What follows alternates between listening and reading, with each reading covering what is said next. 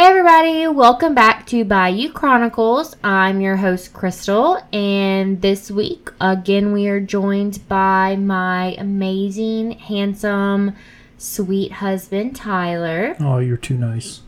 Sometimes I'm too nice. Sometimes. Hopefully we are on the downward slope of guest host until Bethany is back. She actually did a lot of research for this case today. It's Florida week, so it's only right that Bethany does most of the research for the Florida case, right? Like, she's the reason we have Florida and Louisiana cases every month. So, hopefully, the cicadas and the cars driving by at a ridiculous high rate of speed kind of lend its charm to the ambiance that we have tonight. Sounds like we're outside.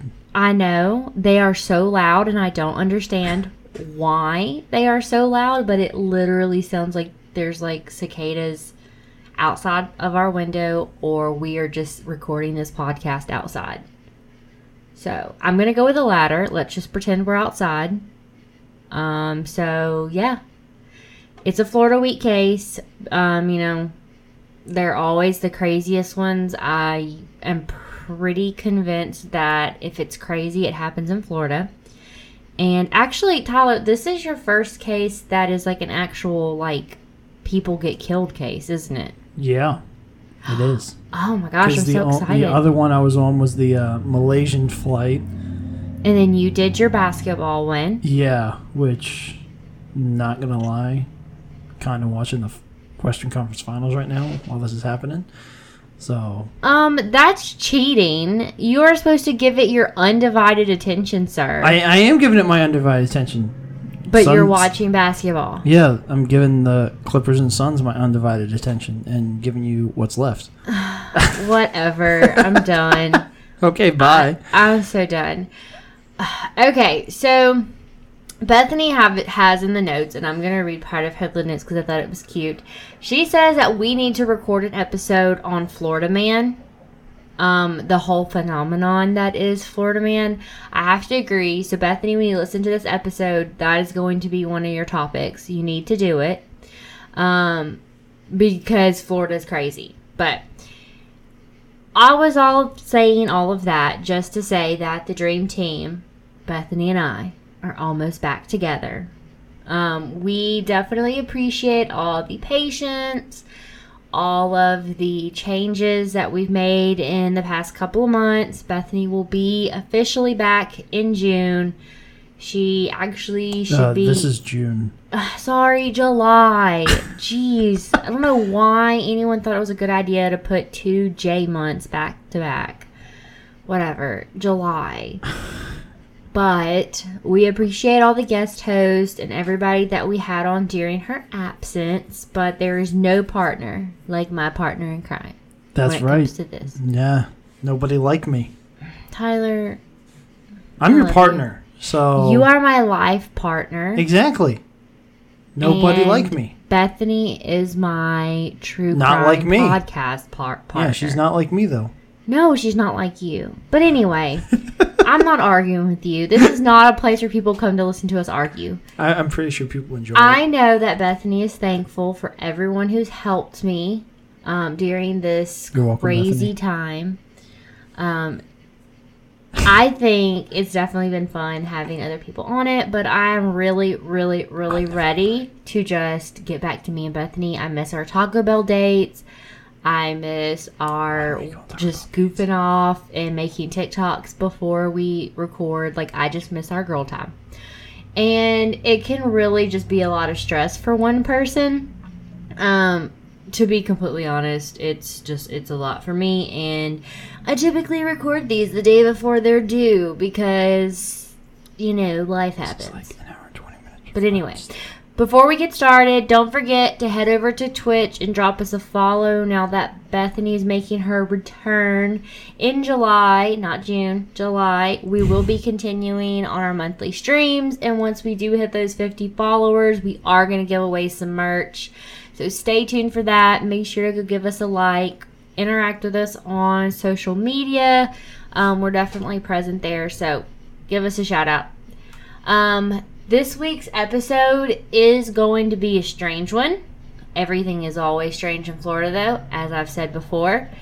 Sometimes with these cases, it's a little hard to decipher what's really happening. Florida is known as a big dumping ground, and that's just where a lot of people just, like, I guess, just basically dump their bodies. Like, they'll kill them in Florida, or they'll kill them in Georgia, Alabama, or whatever, and then just drive them into Florida. You know why, though? Well, I mean, you have the swamps. And gators. And you have a lot of water, and, of course, it's a really good, easy way to kill people.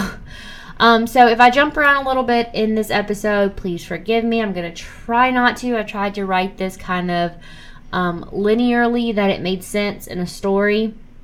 But enjoy. Tyler, please don't get too freaked out. I tried to tone down some language so I didn't freak you out and you didn't go, ew. So I tried to write this as someone to read to someone if I was telling the story of someone who doesn't like true crime, but they wanted to know about what was going on. Okay. Does that make sense? I got you. Okay. So let's flash back to the middle of the 1990s, which was like 25 years ago, number one, which, if that doesn't freak you out. Like, what do you consider the mid-90s? Oh my God, here we go. The mid-90s would be anywhere from like 94. 95 is the mid-90s. 94 to like 97. 90, 91, 92, and 93 are early 90s, and 98 and 99 would be late 90s. Maybe even 97. Yeah, but like 95 is like... Oh my God. Tyler, David, I do not have time to deal with this today. So we're going to flash back to the mid-1990s, and police are finding the bodies of young men. And I'm sure for most people, the question on everyone's mind is, are they just being dumped here, or does Florida have yet another serial killer living within its borders? And if y'all don't know, Florida has quite a few, not necessarily serial killers, because there is a very particular definition to what a serial killer is. But as far as people who have committed several murders, there have been several people in Florida. I'll be honest, when I was first told about this case, I wasn't expecting something. I guess I just wasn't expecting what I got. For some reason in my mind, when we discussed like doing this case, I kind of just pictured a person in a hog mask from like the Saw movies. Like a man running around these like nature trails wearing a pig head killing people, because this killer is kind of known like as the term hog trail killer.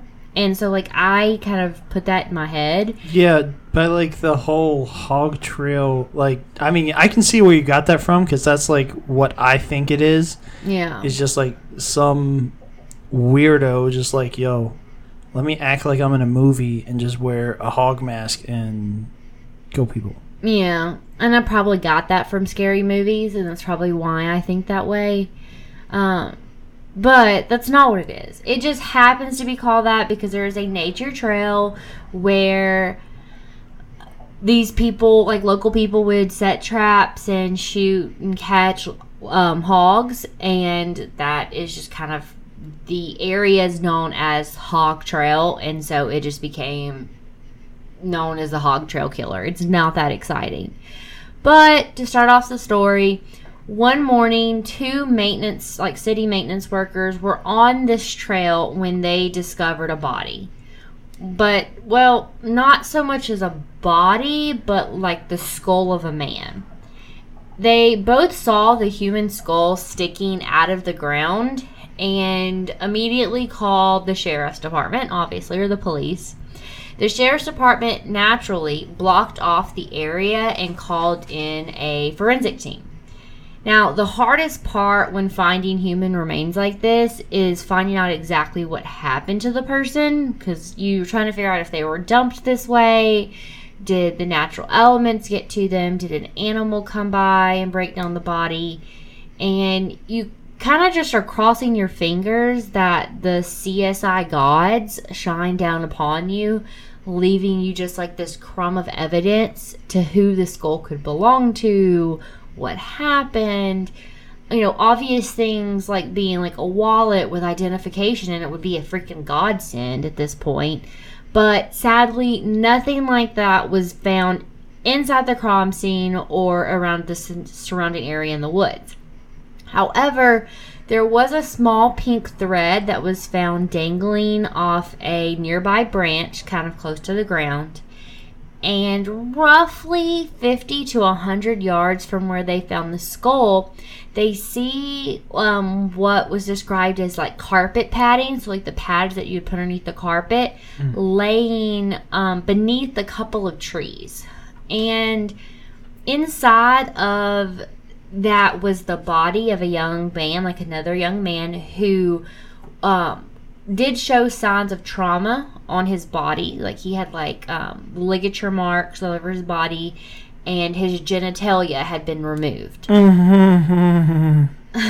Yes, painful. Nearby this, they also find the torso that they assume belongs to the skull. Okay, hold on 1 second. Yes. So you're telling me, from just what we're going off right now, this dude is like mutilating all of these bodies? Yes, he is. Okay. So this torso that they found did have some identification marks on it. And cases like this are extremely difficult to work. You're pretty much just at the mercy of the elements. Fully outside, no enclosed space. The head was separated from the body, and more than likely it was dragged off by animals. Like animals had gotten to it. The body that was the torso, like the torso of the body, it was extremely decomposed. It's Florida. It's hot and humid weather. That is definitely going to speed up decay. And forensics will just have to work harder to give somewhat of a timeline of when he died. So you have to take all that into effect. Now, they were able to make out a tattoo on the torso shoulder. And at this point, they didn't have much to go on other than the two bodies and no names and, you know, this tattoo that they found. They gave a picture of the tattoo to the local news outlets and let them run it during their scheduled times. The tattoo was a little odd, and it pretty much just looked like a series of squiggly lines with kind of two symbols above it. It was super unique. And immediately a woman calls in and says that the tattoo looks identical to the one that her brother who was missing has. And people, this is why it is very, very important to visit the dentist regularly. Thanks to dental records, that's how they were able to identify that the skull and torso belonged to 25-year-old Kenneth, or Kenny as his friends and family called him, Smith. And so, yeah, that's how they found him.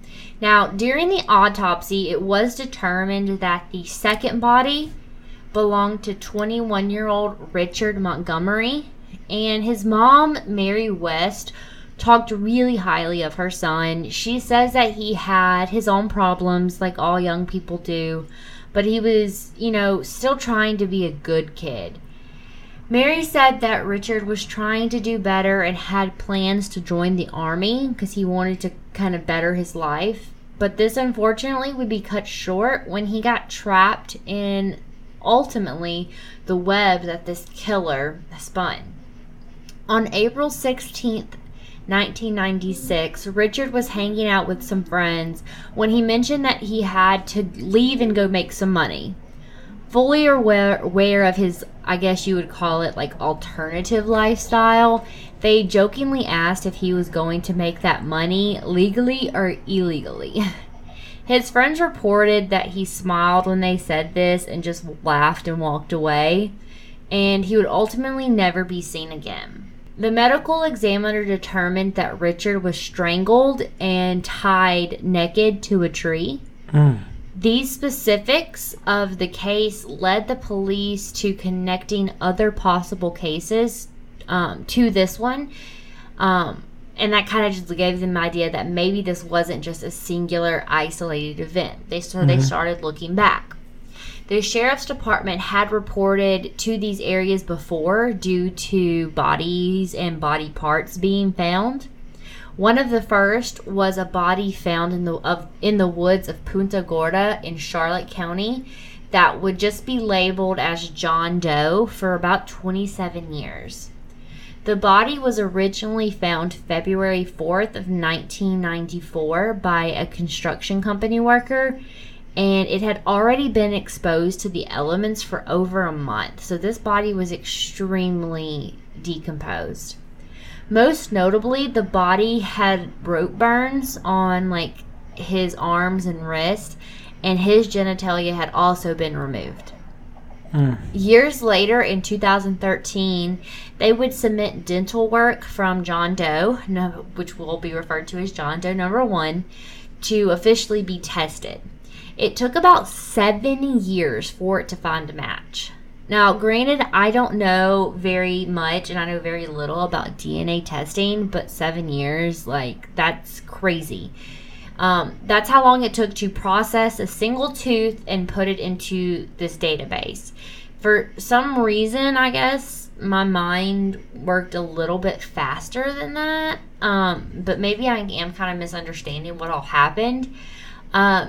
So basically what happened was a forensic anthropologist, Heather Wash Haney, she submitted this tooth to the University of North Texas in their Center of Human Identification, where they would process it for entry into the databases of the National Missing and Unidentified Persons, and another one called the Combined DNA Index System. It wouldn't be until December of 2020 that police would be told that there was actually enough DNA in the sample that could be sent off for DNA sequencing and could possibly be used for a family match. Okay, so like this happened like 7 months ago.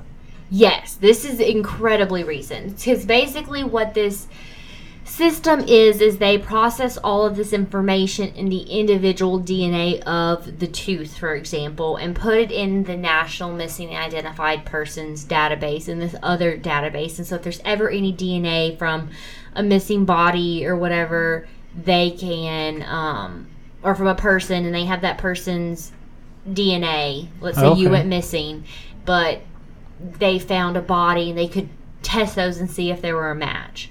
Well, in this particular case, there was enough DNA that could be used as a sample that they could sequence the DNA to use it to see if there was someone that is related to that person out there that they could compare that DNA against to get a match, rather than because they didn't maybe not necessarily have his DNA. Yeah.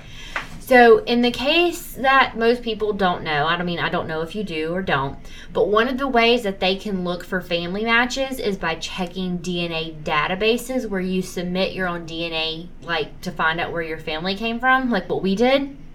So, they basically tap into those results and can compare this missing person's DNA to the DNA that you've submitted. And in a crazy turn of events, the detectives actually receive a lead from Ancestry.com, of all places. Oh, nice. A young girl that turned out to be John Doe's niece had submitted her DNA years before, and it was a familial match. This led to police to more relatives and eventually John Doe's sister and brother, who also donated some of their DNA to get a match.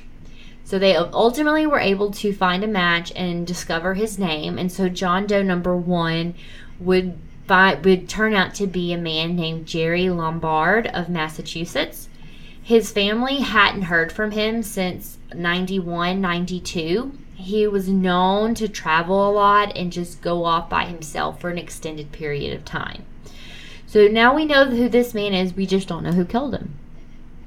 A couple of years later, while outside in their yard, a family dog brought over to his owner a human skull. So just imagine you're outside and a dog brings over a human skull. Obviously, you'd be freaking out, because I would be. I would deny that it was even human.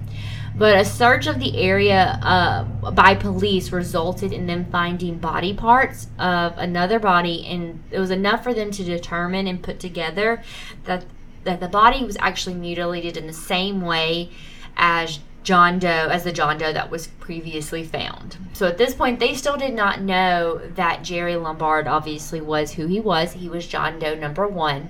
So the second body would be referred to as John Doe number 2. 2 months after the body of John Doe number 2 was found, another mutilated body was found in Northport, Florida. This time the body was really recent, and the medical examiner thought that he had been killed less than 2 weeks prior to being found. For a short time, this body would be referred to as John Doe number 3 until he was identified as John William Melgarejo. I had to say that really slow. Melgarejo. I'm bad at last names, guys. I'm so sorry. John... who was, John Doe number 3, so John. He was, since his body was I hate to say freshest, that sounds very crude of me, but because his body was more recently killed, they were able to see more of the attack wounds on his body. For instance, they were able to identify certain marks on his body that were caused by foliage, to imply that maybe he had ran and escaped from his person at one point in time and had ran through the woods shirtless, only to be caught and ultimately stabbed, and then he was then mutilated. After the bodies of Kenny and Richard, so the bodies that I mentioned at the beginning, after they were found, witnesses started to claim that a man named Daniel Conahan may be responsible for these murders. Another man named Stanley Burden was a convicted pedophile who was in prison and who claimed that it was Daniel who had assaulted him years prior in a statement that he had made to police. Stanley told a story years ago that started with Daniel offering him $150 to pose nude. Needing some cash, Stanley agreed and got into the car with Daniel as they headed out to the middle of nowhere. When they got to a quiet, kind of secluded, away from everyone's spot, Daniel pulled out this duffel bag that had like a tarp, some rope, and a Polaroid camera. And we gotta remember, this was the early to mid 1990s. Porn was not everywhere like it was today. Like it was, but not in the easily accessible way that it is today.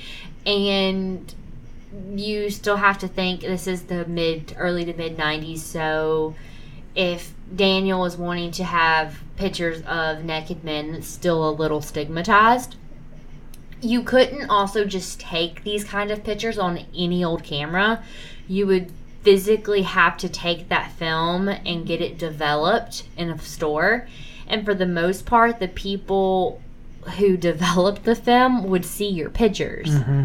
So it's a little weird if you're having porn and getting it developed, and that's just kind of strange. So you're not going to do that.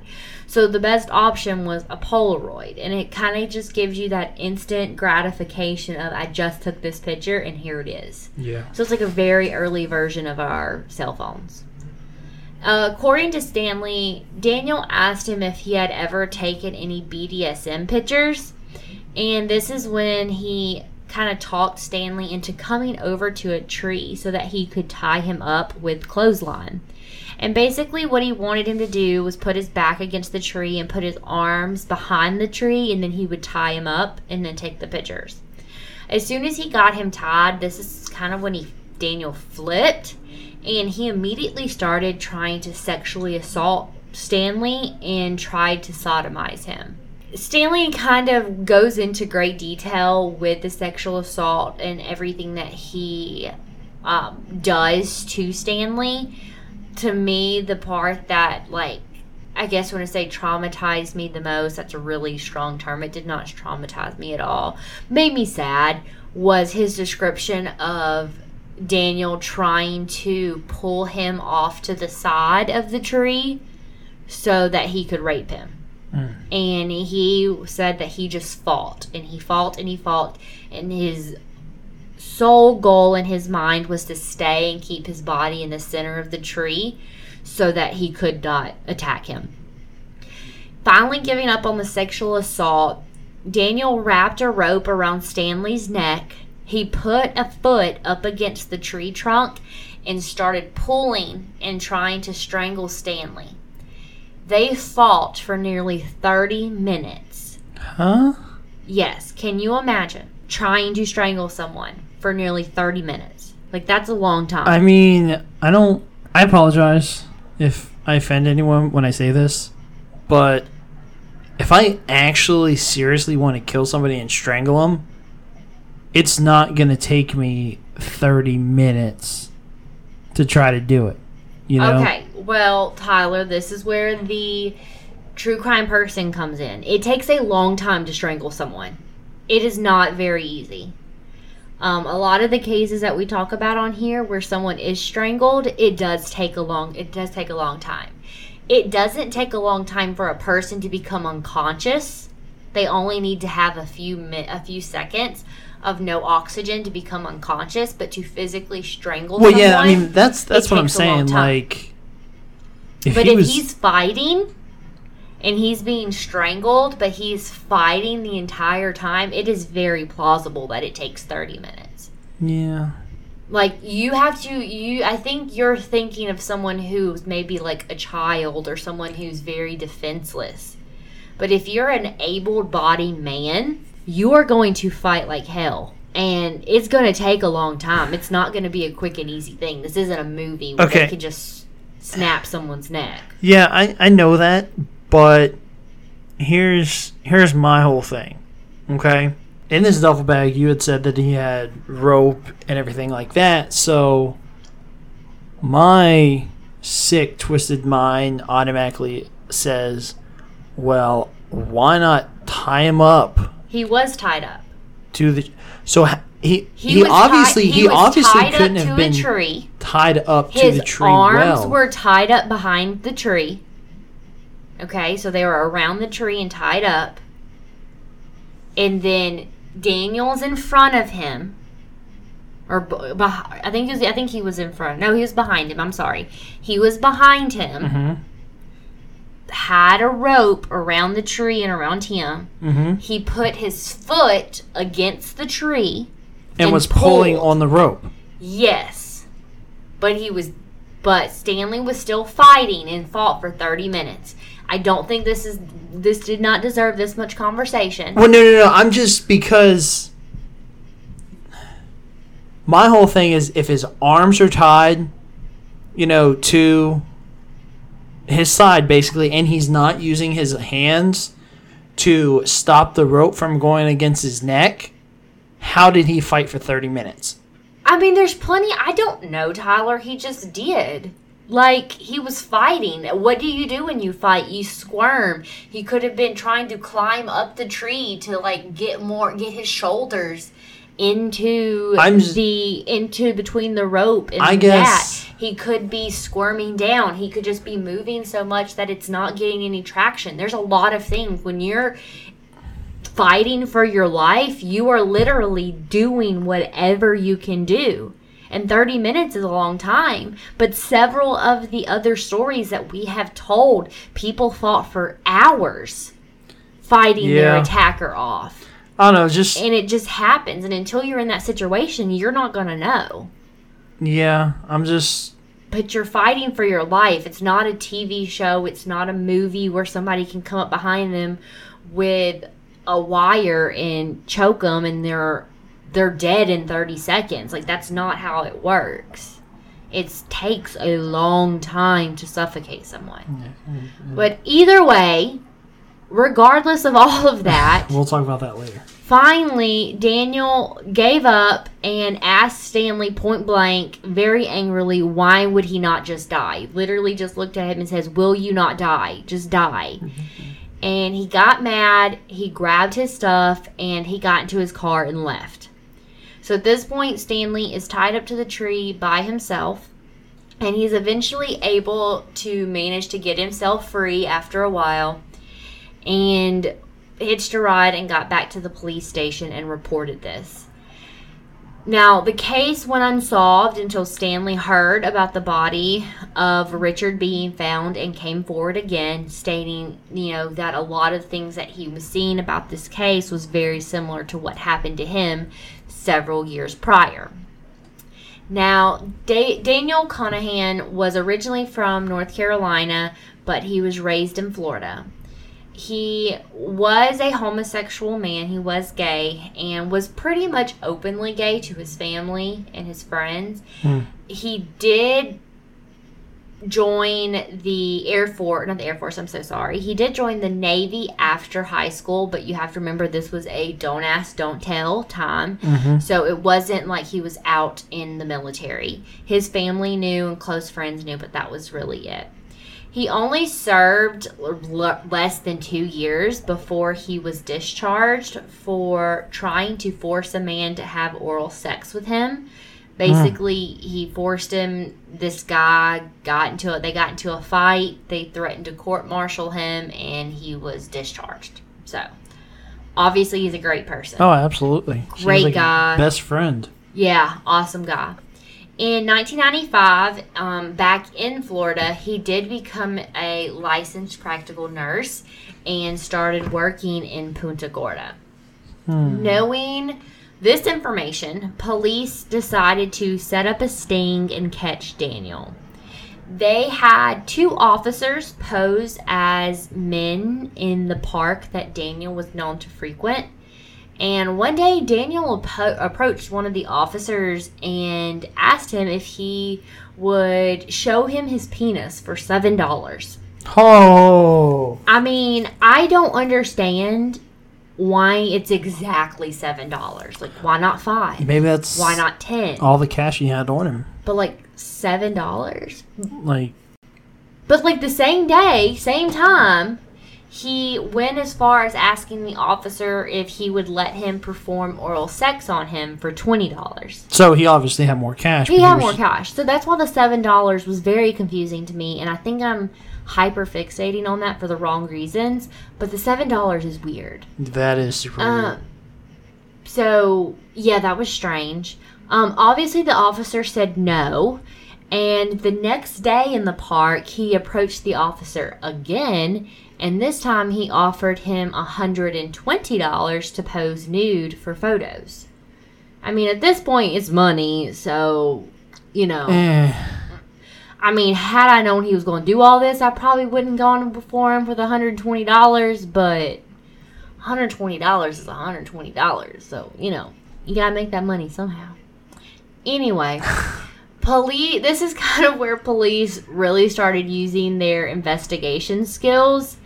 They searched Daniel's car and got paint chips from his vehicle, and they compared them to paint chips that they recovered from Richard's body, which is super high tech to me. I know that probably isn't, but it really is to me.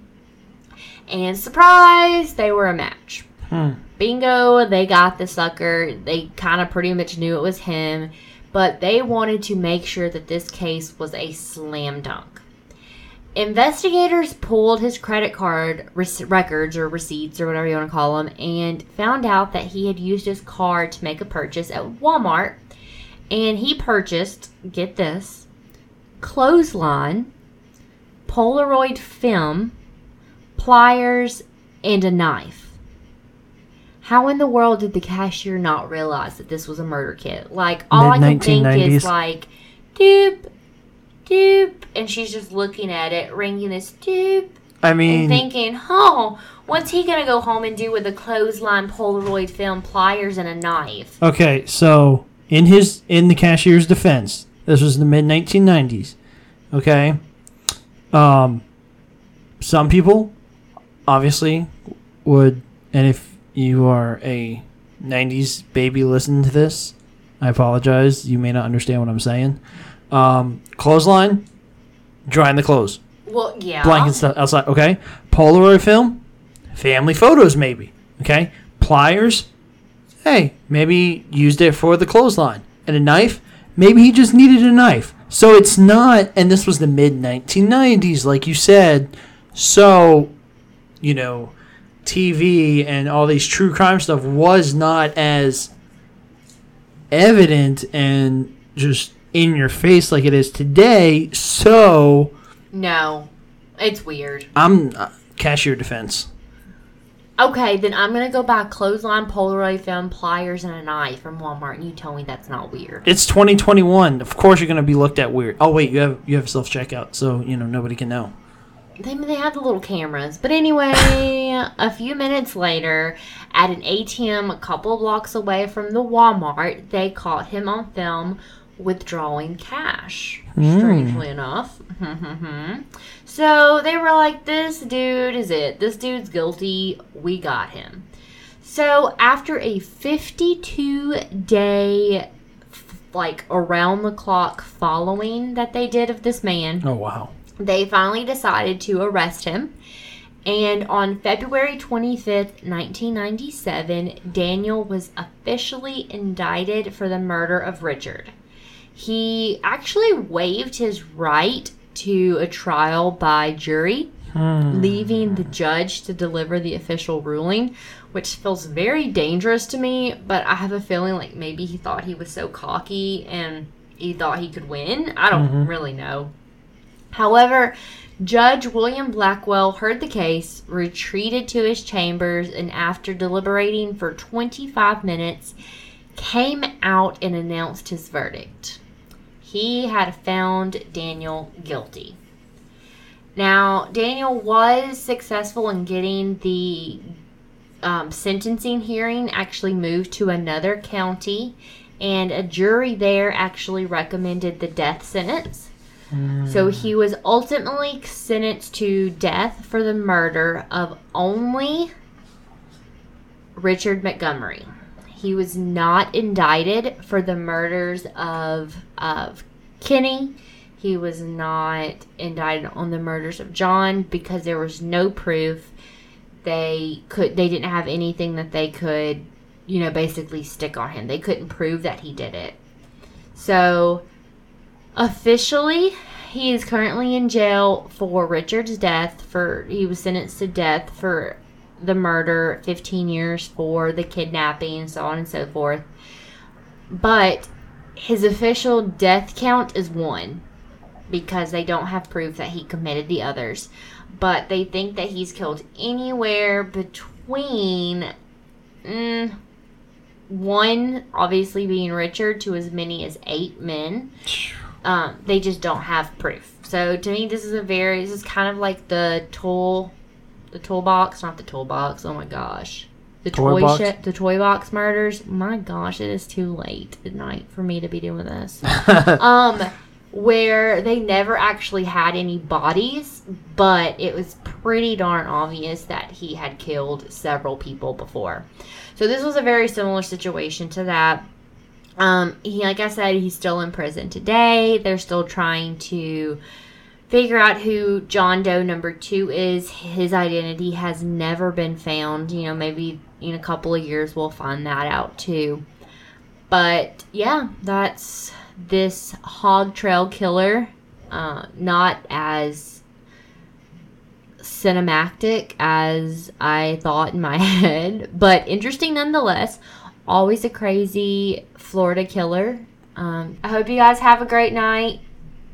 Enjoy the rest of your week, and I hope you have a fantastic week. Bye.